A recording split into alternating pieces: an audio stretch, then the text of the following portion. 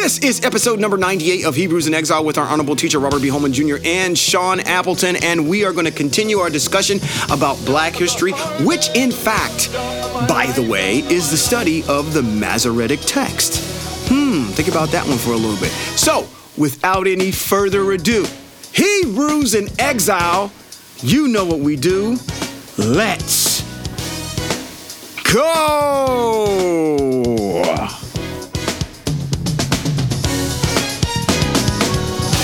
You're the harvest, you're my life, you're of creation, you make everything right. This is Rabbi Robert B. Holman Jr. and Sean Appleton, and this is Hebrews in Exile. I know, Sean, I always start out the conversation each time we begin a podcast, and we have been dealing with some catastrophic things concerning the melanated man, particularly in this exile. And it's not just in the United States of America, but it's all over the four corners of the world. Yeah. A couple of things strike my attention as I come to tonight's podcast. There are several things of current events that have happened that have drawn my attention to something that speaks to the Most High that most people would not even associate the Most High with. Okay. It's going to be good. Yeah. One happened just this week in which there was a massive earthquake in Turkey, in Syria, that killed thousands of people in one day. I thought about that. And I thought about going to text and listening to the thousands of people that are written in text that the Most High demised in one day, either through famine or opening up the ground and swallowing people up, such as Korach. Yeah. And I thought about that, and I'm going, man, you wouldn't normally, a person would think, well, the Most High wouldn't do that. Right. But earthquakes are catastrophic events that shake the very foundation of the earth. Who controls all things? The Most High, Yahweh. Who controls the elements? The Most High, Yahweh. And so I thought about it, and I'm going, wow, Most High, you took out thousands of people in one day in Turkey and Syria, which are nations that don't worship or serve him. It's correct. That's correct. And this ain't the first time he's done this. That's right. Whatever. Now, go ahead. Now, you all listen to this would think, well, that's you're really speaking from an inhumane point. I mean, humans lost their lives. Sure. But when you read in text, you'll find that nations of people under the hand of the Most High has caused historically nations of people over thousands and thousands of years. Nations of peoples have died at the hands of the Most High.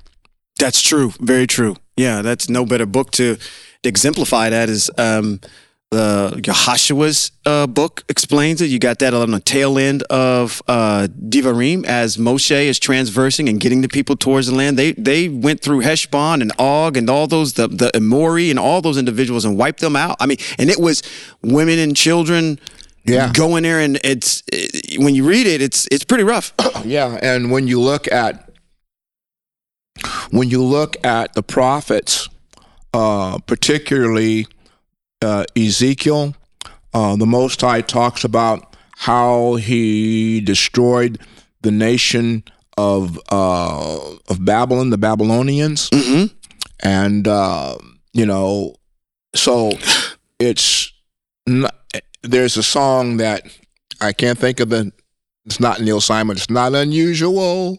That's Tom Jones. Tom Jones. Yeah. It's not unusual for the Most High to act like this. Showing my age. It's not unusual for the Most High to act. Listen, people. Yeah.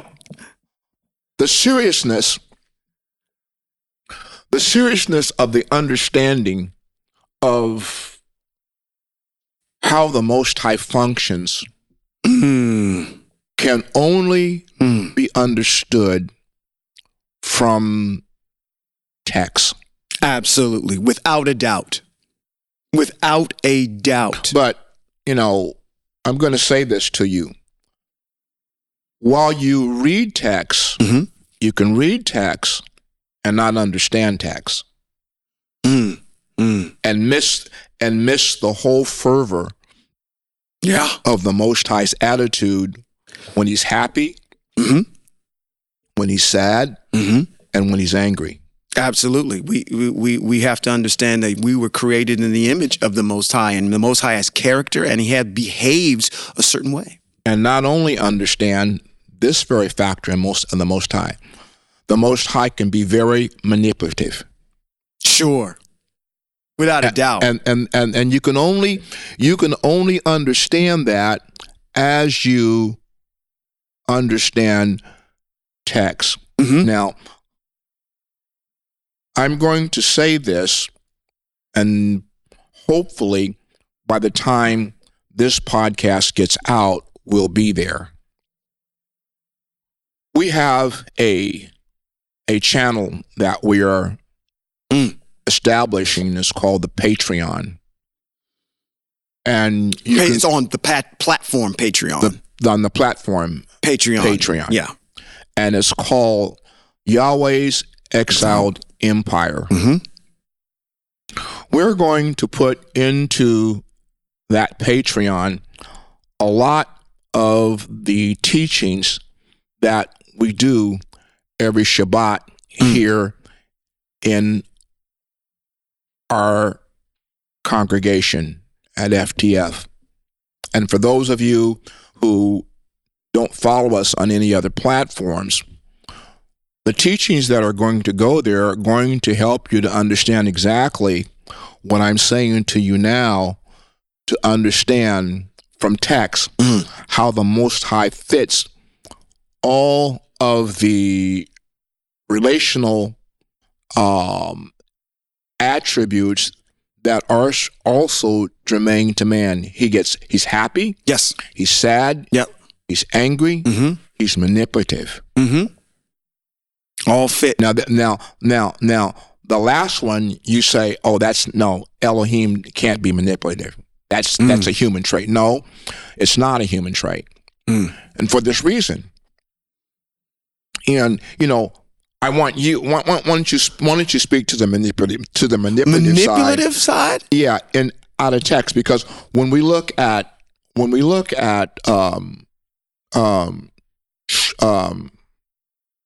Shemuel or Shimshon. Shimshon. Yes. Which is Shimson Hebrew, Samson for you right. all who don't understand the Hebraic name. Shimshon.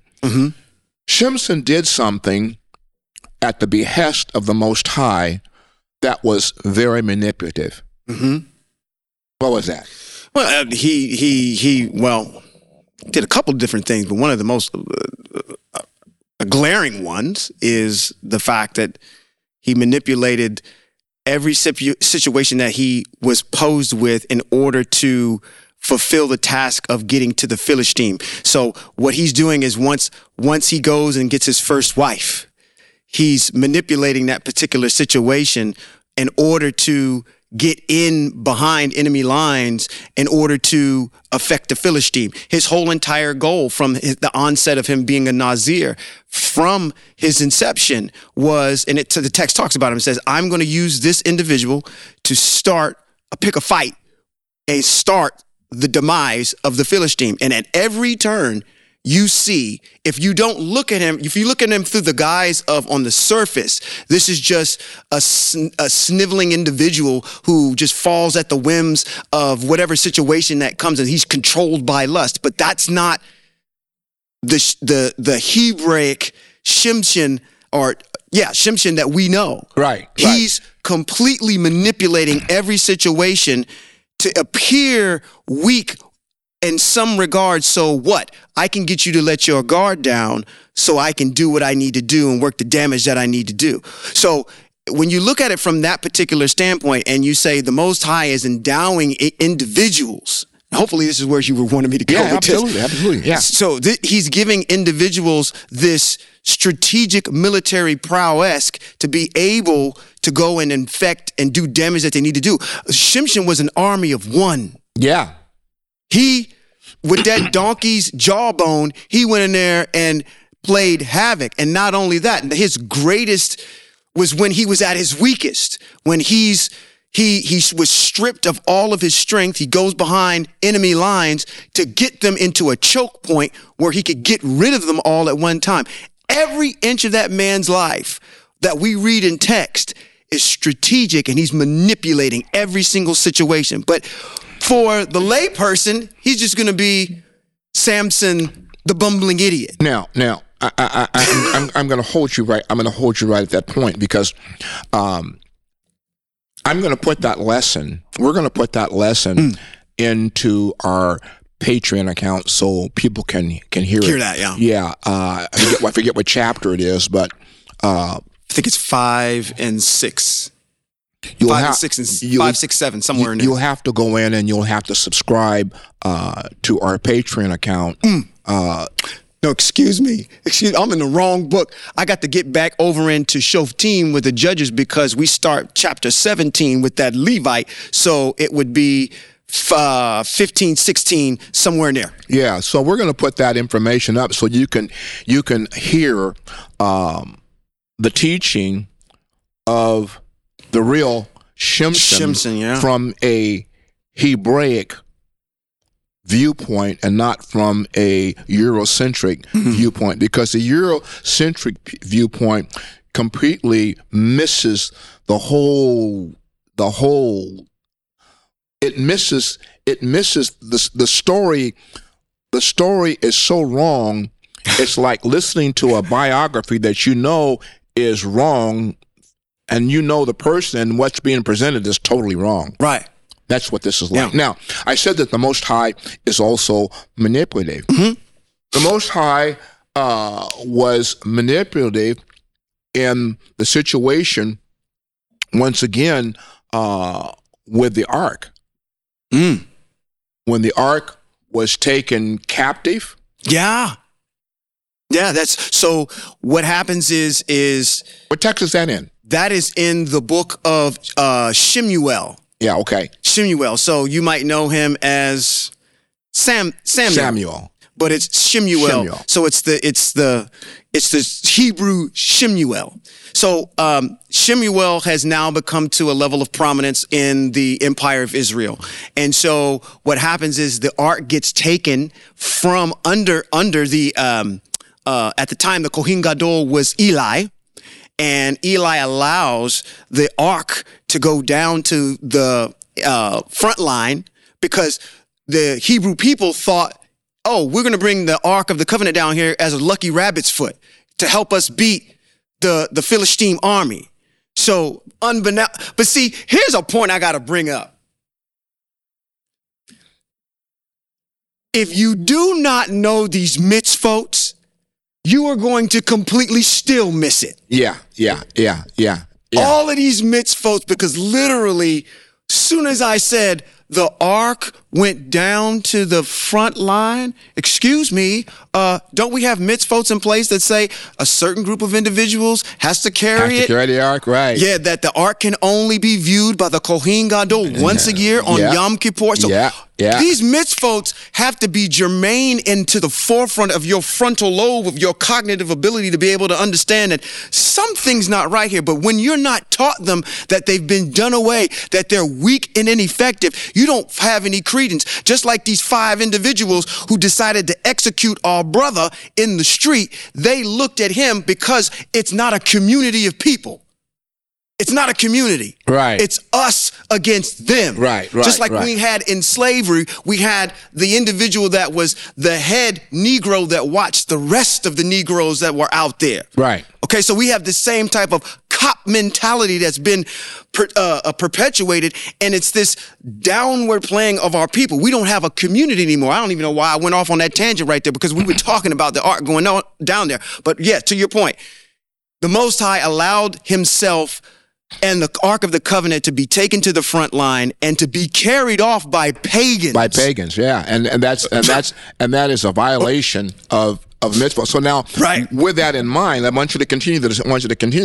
With that in mind, what we're talking about here is a attribute of the Most High, in which that the Most High can be manipulative.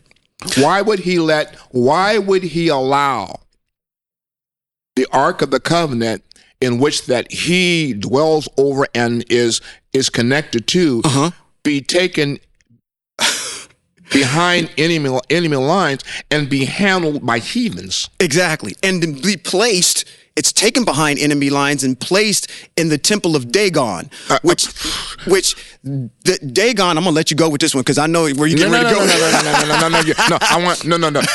run with that because you know this story well. So he's placed in the temple of Dagon, and for all of you that don't know who Dagon is a Philistine god who has the upper torso of a man but has the lower torso of a fish. So he doesn't have any legs. So the ark is placed next to their main god. So overnight, as they leave their temple, Dagon winds up on his face. When they go back into the temple, like, why is Dagon laying on the floor? So they pick Dagon back up, and it was you who brought to my attention, I'm going to bring this up, that anytime, now I have to do this like an old preacher, anytime you have to help your God up off the floor, we got a problem. So y'all that are really gung-ho about, hey, as he's walking up to, what was the hill of Golgotha, and somebody had to come and help him carry his cross. If somebody has to help your God walk. Okay. Now, you don't open up a whole can of worms. And this is not even the same situation to say, okay, well, how can you brothers sit there and say that? Because Jesus let himself be vulnerable no, because the end game was that when the Most High goes behind enemy lines, he's kicking proverbial. Yeah. Right. Now you figure out what yah is. Yah. Not to do something that's out of compliance with what's in text. He's strategic in what he's doing. Listen, the Elohim that we serve will take whatever measures that he needs to take to protect his wife. Yeah. Mm-hmm. And Israel is his wife. Israel is his firstborn son. Mm-hmm. Israel is the apple of his eye. Yes. And he will do whatever he needs to do to protect his wife until his wife, his son, whatever Israel is to him, gets to a place where he gets obstinate, contrary, and doesn't want to live by the Most High's rules. At that point, the Most High backs off and lets whatever happen to her. But in this case that we're talking about here of him being manipulated, he's going behind enemy lines to take some specific action and come out victorious. Dagon falls on his face. They set him up. Yep, they set him up. Come back the next day, he's on his face. Again, because of the power of the Most High that resided in that place. In other words, understand something here. No heathen, no idolatrous anything can stand in the presence of our Elohim. That's correct. Period. That's correct. Period. Right. And I'm going to drop some game real quick. I'm going to drop some game. I got to finish this because the Most High gave me something. As I'm not to say He gave me something, but I just want to reiterate something that we've said before as we've done this teaching. The Most High got Dagon on the floor. His head has been separated from his body. They come in there. Now, I want you to understand something. These Philistine folk are not stupid. They're not idiots, okay? Because part of their testimony was, as the Most High is down there, the Most High gives them a couple plagues. He sends a whole bunch of rats in there, and then he sends a whole bunch of tumors that are in there. And then the Philistines say to themselves, listen, we have to get rid of this thing. This thing is not conducive for it's not really good for our health. The Ark of the Covenant. Yeah, the Ark of the Covenant has to go. So they make this decree and they said, well, we'll send it up the hill back into the land upon which it came from, and we'll watch it. And if the rats go away when the ark goes away, then we know it was the Ark of the Covenant. But if the rats stick around and the tumors stick around, then we know it was just a coincidence that happened when it showed up. But luckily for them, they understood immediately when the ark left and went back up the hill into the field of Bet Shemesh. There was a man that owned that field. His name was Yehoshua. As it went back up into the field, it literally, all the rats and the tumors went away.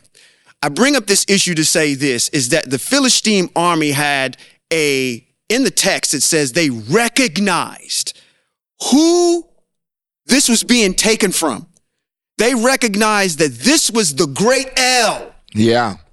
That delivered these people out of Mitzrayim and did all of these plagues. It's in the text. They actually acknowledge that fact. So I want you to do some deductive thinking. Deduce. Let's use our cognitive abilities here, people.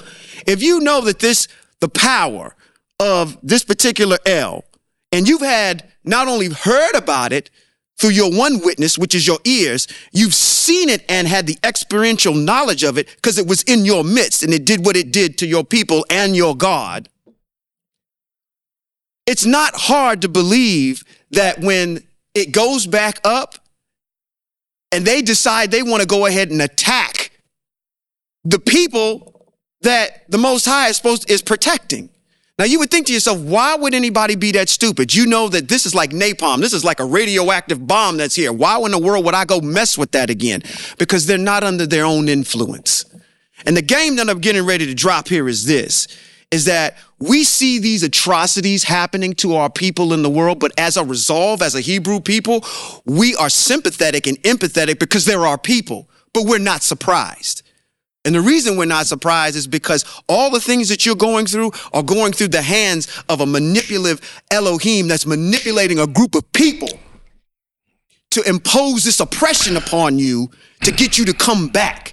There is a master plan we are living out prophecy. And the thing is that if you look to text, you see the character of the Most High and He never changes. And that's the reason why I said the Most High has these character traits. Yeah. He can be sad, he can be happy, he can be angry, and he can be manipulative. Yep. Now, let's go back and give you a classic example of the manipulation. Okay. When Yisrael was down in Mitzrayim, Egypt. Yes. The Most High spoke to Moshe and told him, I'm going to manipulate the situation by doing what? I'm going to harden Paro's heart. Yep. So everything that we're going to be doing, we're going to be saying, and everything that I'm going to send you down to deal with him. Remember, I've hardened his heart. Yep. Okay? Yeah. So now we come full circle within the confines of where we are today in today's current events and in this exile. Well, how many exiles have there been? Well, there's been Babylonian exile, there's been Syrian exile, then there's been this global exile where he's dispersed Hebrew Israel to the four corners of the earth, and melanated people have been dispersed out of the land. Now, you got to remember something. You got to remember something in history. The earth was filled with melanated people. Yes, it was. Yes, it was. Melanated people were the dominant people of the world. So the Most High dispersed melanated people out of the land into the four corners of the world. Mm-hmm. And he's done that because Israel has failed to honor his rules and his instructions. The mitzvot, which I shared in brief with you, there are a lot more than I want to share. I just got to figure out where I left off so I don't repeat myself when we get back into them. So now we're looking at current events that are taking place. We've got a Tyre Nichols, yeah, who was just murdered by these police in Memphis, Tennessee. Mm-hmm. And here's my frustration. My frustration is getting back to your point that the Most High has hardened the hearts of these people in this exile that's caused these people to be under the influence of what we call racism. Yeah. Being racist is a hardened heart that the Most High has created against his people to get his people to turn. Now, here's the interesting part of this discussion that troubles me. I listen and trust the fact. What happened to that young man was atrocious. Absolutely, without question. And what happened to the young Floyd? George Floyd. What happened to George Floyd was atrocious. Yes. What happened to all of our melanated people at the hands of nations of people that are not us is atrocious. Exactly. I'm not dispelling any of that. However, what you have, if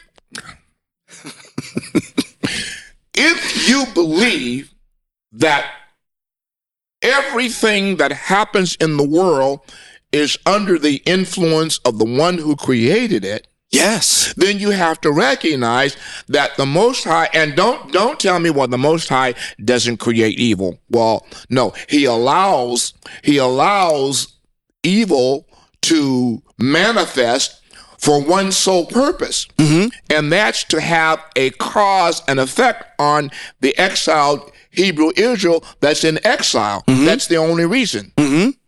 However, the problem that don't say I don't believe that, because how else do we have bad things and atrocities happening in our society? And don't tell me that the devil is working, and don't tell me that there is a devil, because text doesn't support that. Sure doesn't. Sure does not. But here's my problem. My problem is that in all of these atrocities that are happening to our people in exile, everybody is calling for the wrong thing. What are they calling crying out. There's a cry out, but the cry is the wrong cry. The cry is for justice. Yes. We want justice for George Floyd. We want justice for Tyre Nichols. We want justice for Breonna. We want justice for this one and this one and this one.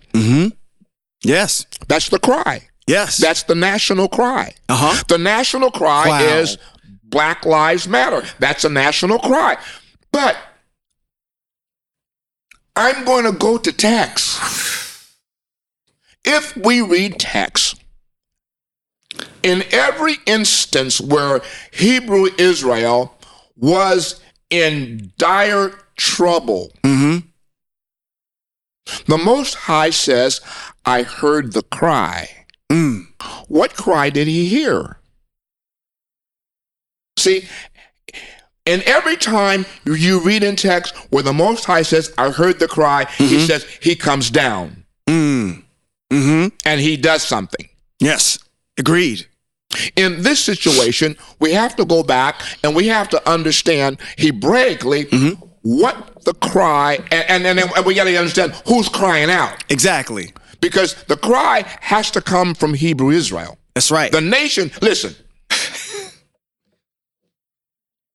That text across the street that says, El so loved the world that he gave his only begotten son. You better go back across in the Hebrew text and read in the Hebrew text where the Most High said the nations are but a drop in the bucket. In the bucket, yeah. In other words, to put it succinctly, I can't use the word. It wouldn't be proper for me to use the word.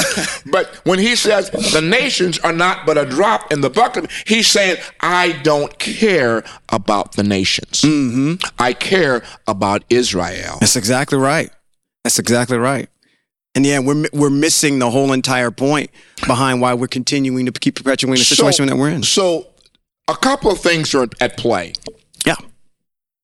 The hearts of the people into the nations that Hebrew Israel has been dispersed is parallel with Paro and Mitzrayim. Oh yeah. The people's hearts are hardened against this. Yes. So now you ask a question. Why are these things continuing to happen to us? Because the Most High has hardened the hearts of these individuals against us. That's correct. And it's going to continue to happen until Hebrew Israel relents and cries out to the Most High. That's the cry. Yes. But let's define what that cry is. Okay.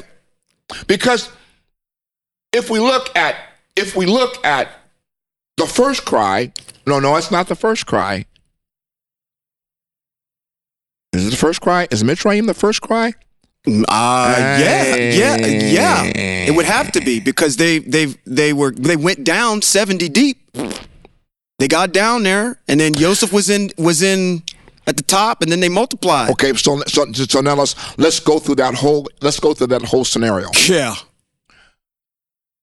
He heard the cry of the suffering of Israel at the hand of Paro. He came down, and the necessity was that Israel, who had multiplied in the land of Mitzrayim, they went down 70. They came out 604,000 plus men. Men, right, just men. About 8 million. Counted, yeah. About 8 million collectively with women and children. They came out about 8 million. He said, I heard the cry. And he comes down. And finally, he takes Israel through this exercise for which that they also participated in some of the events that the 10 plagues that the Most High exacted on Mitzrayim. But the goal was to get Israel up out of a land so that they could go somewhere and worship him. That's right. Now that's text. And not only go somewhere and worship him, but also go somewhere where he could impart to them his laws, his rules, and his instructions. That's good. That's good. Yeah, they had to have that incubation time to understand how it works. So that manipulative situation was for the cause of getting them out of a situation where he could take them someplace and seclude them unto himself and begin to instruct them and teach them a way of life in which that they could have a cohesive relationship with the Most High as a opulent nation. So he gave them rules and instructions. He gave them a constitution. Yes. He gave them a way of life. Exactly. He gave them a preamble, and he gave them a song. That's a nation. Yeah, you put all the ingredients in the pot. You got, like you said, that's an empire, a nation of people that knows how to govern themselves, knows how to behave, knows how to be a leader. Let's look at how low we have sank as a group of people to where the Most High says you are supposed to be teaching everybody else. Yes. But we're now begging for justice. Yes. From hallowed halls of government that we didn't create. That are never going to happen. This is like an exercise in futility where we're going to get to the point where is the best that we can do while we're here in the United States, and I'm talking germane to the United States, and this might be wherever you are to disperse throughout the world. The best that you can do is a seat at the table, to be looked upon as equal. That is the pinnacle of where we need to be. We just want everybody to treat us like we're human beings and we're one of them. Not going to happen. When did that start? If our ancestors were here, their heads would be hung low because of how bad it's gotten. And this is all the problem with all this. It is laid out in that book. It's laid out. It's laid out in text. And this is a problem because the what is the proverb? Is you don't know your history, you're doomed to repeat it. And that's exactly what's happening. A whole entire Mitzrayim situation is happening over again.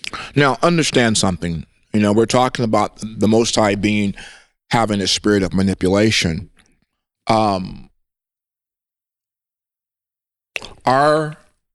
plight in the world, the melanated man's plight in the world, is tied to the Most High. Sure.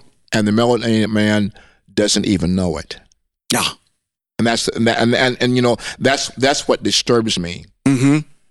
Because I get back to the cry.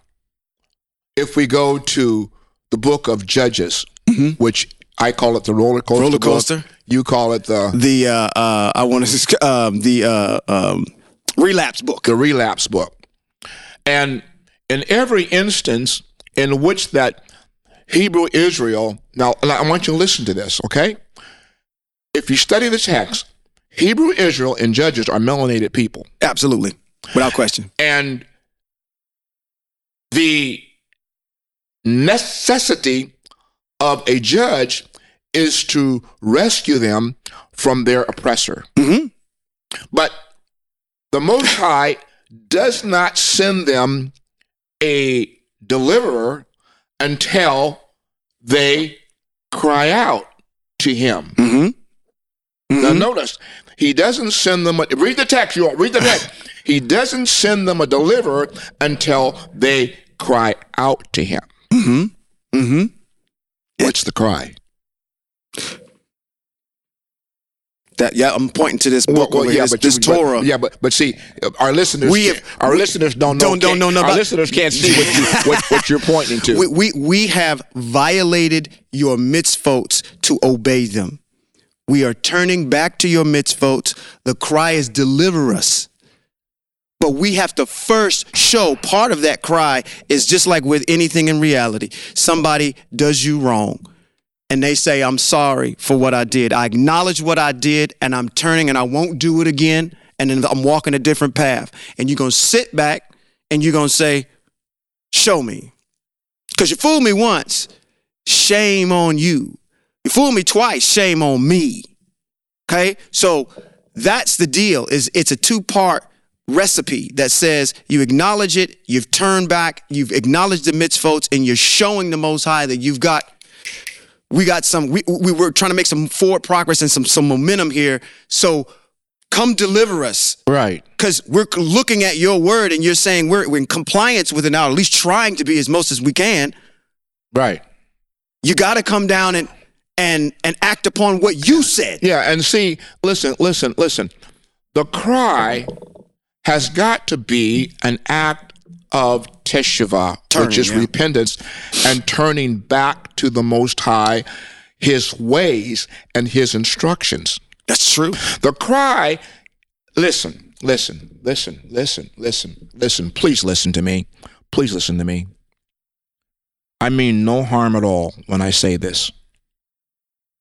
For thousands of years, or for hundreds of years, that we've been in this exile, there's been a cry out to the wrong person, and we haven't gotten any relief. Right. That's correct. Hadn't gotten any better. We've cried out to the Eurocentric and I'm going to put it in this context. I'm going to say this.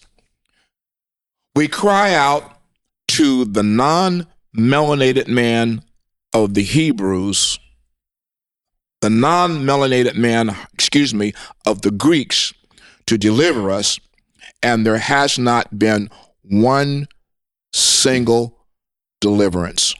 It's correct. From our enemies. Our enemies continue to beat us to death, shoot us in the back, find a cause and reason to hang us. I don't care if it was lynching in the old days. They got a new lynching now, and it's the same thing. It's still a lynching happening to us, and we keep promoting an L, little L. Yeah, that's not our big L. See, and I gotta put I gotta put it in that context to keep it straight. In other words, let me put it like this. I'm going to say it. Jesus Christ is not our Elohim. There you go. And we can't cry out to somebody that doesn't have the power nor the authority to deliver us. Correct. So over these 400 plus years that our people, and this is Black History Month, that our people have been exiled into these foreign nations, and we've been looking for deliverance, and we believe in the Eurocentric God. That God has not delivered you. Yeah, nor will he ever. But we have documented texts. We have documented texts from our ancestors. Oh. We're talking about Black history now. Right. Yeah. Hebrew text is not about non-melanated people. It's about melanated folks. Sure enough. And in that text, the Elohim of Abraham, Yitzchak, and Yaakov, the Elohim of Yahashua, the Elohim of Deborah, the Elohim of Gideon, the Elohim of Shimshon, Shemuel, all of them. That Elohim, when he hears the repentive cry of his people, he comes to deliver and dispel the wickedness that's upon his people. That's historically written in our text. Now, here's the problem.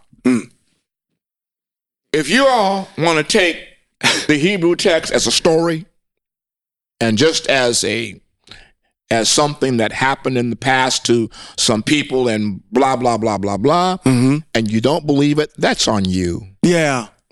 And you can continue to get your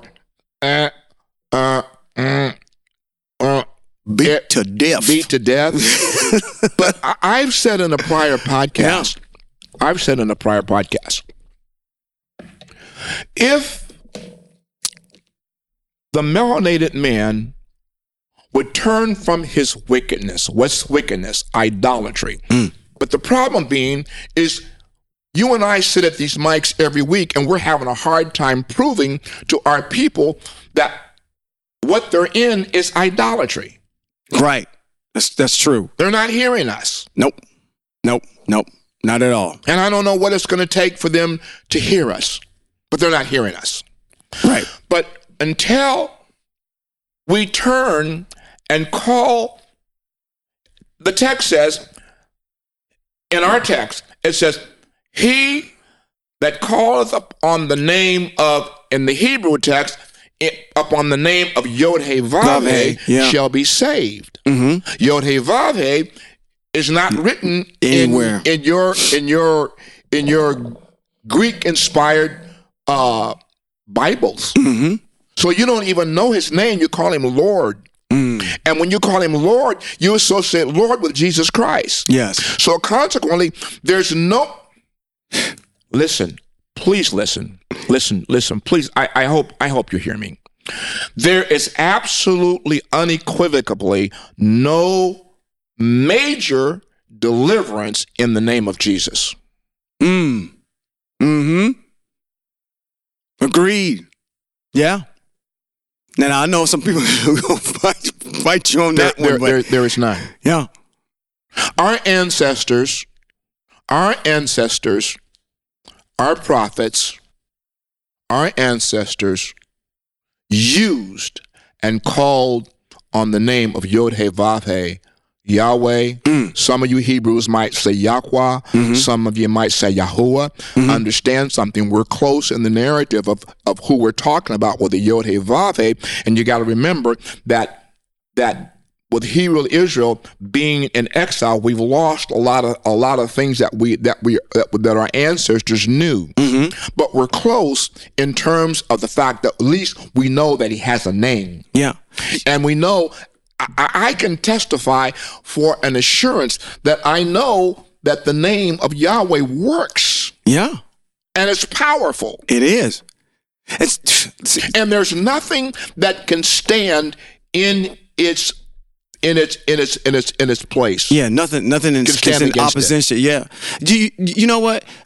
All the times that I've heard you speak, I don't know if you've said that 100 or 1,000 different times, but that just now resonated with me. Do you realize how powerful of what you just got done saying? Is that this group and nation of empire of people, we're talking about something that works. I'm not talking about over there across the street where this dude had a couple of 12 folk following him around and that's all he could get. I'm talking about millions of people and they called on the name of the Most High Yahweh. And then 400 years goes by and then all of a sudden we don't call on that name no more. That's powerful. Listen. Man. Listen. The king writes in Tehillim, Psalms, chapter 40, verse 5. How blessed the man who trusts in Yahweh and does not look to the arrogant or to those who rely on things that are false. How blessed. But the problem being is if you don't know that this is false and you shut your mind up to even consider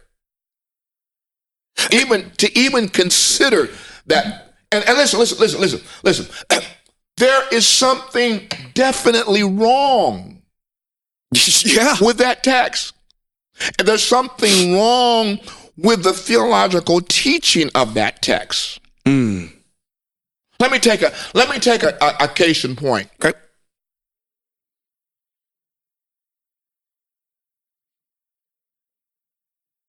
Those who are dead shall rise first. And we who are alive and remain shall be caught up to meet him in the air. In the air. Yeah. Wait a minute. Those who are dead in the grave, I thought they were already in heaven. Yeah. Every funeral I've been to in a Christian church all my life, people die and they're immediately in heaven. Right. Or they're going to heaven. Right. Take the big old escalator up there. So, and even if you take it even a step further, what is that piece in Revelation? Those who rely on things that are false. Right.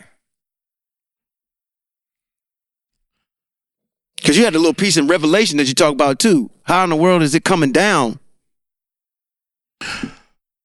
In the same chapter of chapter 40, we're talking about Torah mitzvot. And this whole conversation about Shimshon, this whole conversation about Shemuel and all of it and all are all connected to mitzvot. Which makes the mitzvot very important. Listen to this. Verse 9, Psalms 40. Doing your will, my El, is my joy. Your Torah is in my inmost being.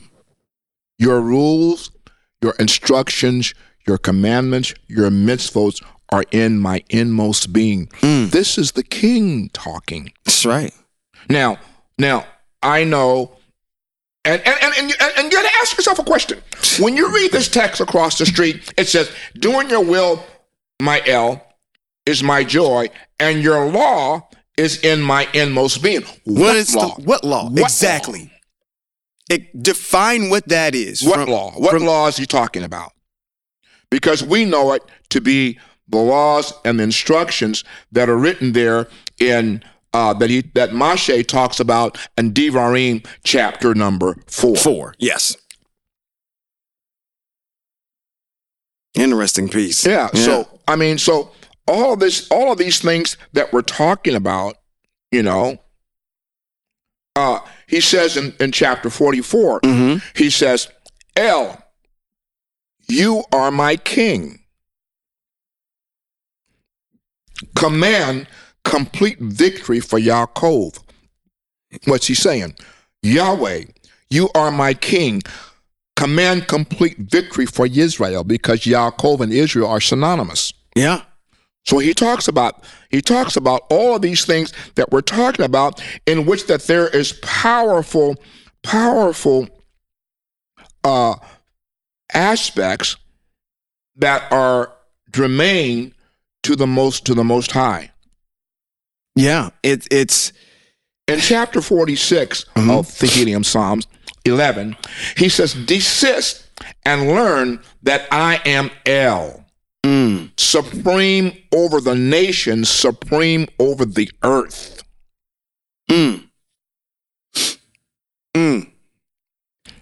Can I go somewhere real quick? Sure. Because you made mention something about heaven, about people going up to heaven and whatnot. And then, because it's piggybacking, as germane to what you're talking about, is the importance of these mitzvot and understanding those mitzvot.